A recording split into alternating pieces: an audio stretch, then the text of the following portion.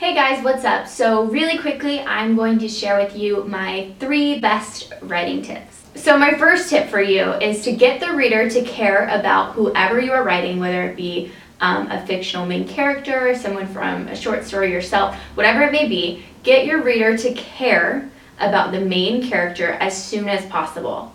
Because if that reader does not feel connected to the main character, they won't finish whatever you wrote. So think of it like your best friend telling you a story about some girl that you kind of know.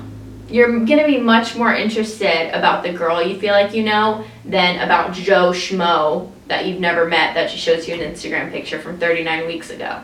So the second tip I learned from a class, and I never forgot it. It's called the Beehive Theory. I guess one of his students made it up a long time ago, but it's basically saying that if you were someone to walk into a beehive, obviously you would want to walk out of it.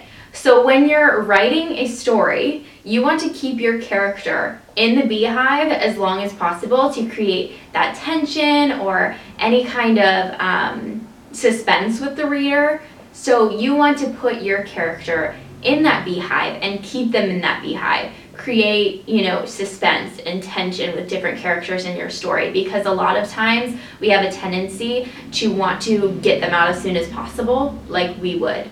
So the third tip has a lot to do with the Beehive Theory, but in our own life.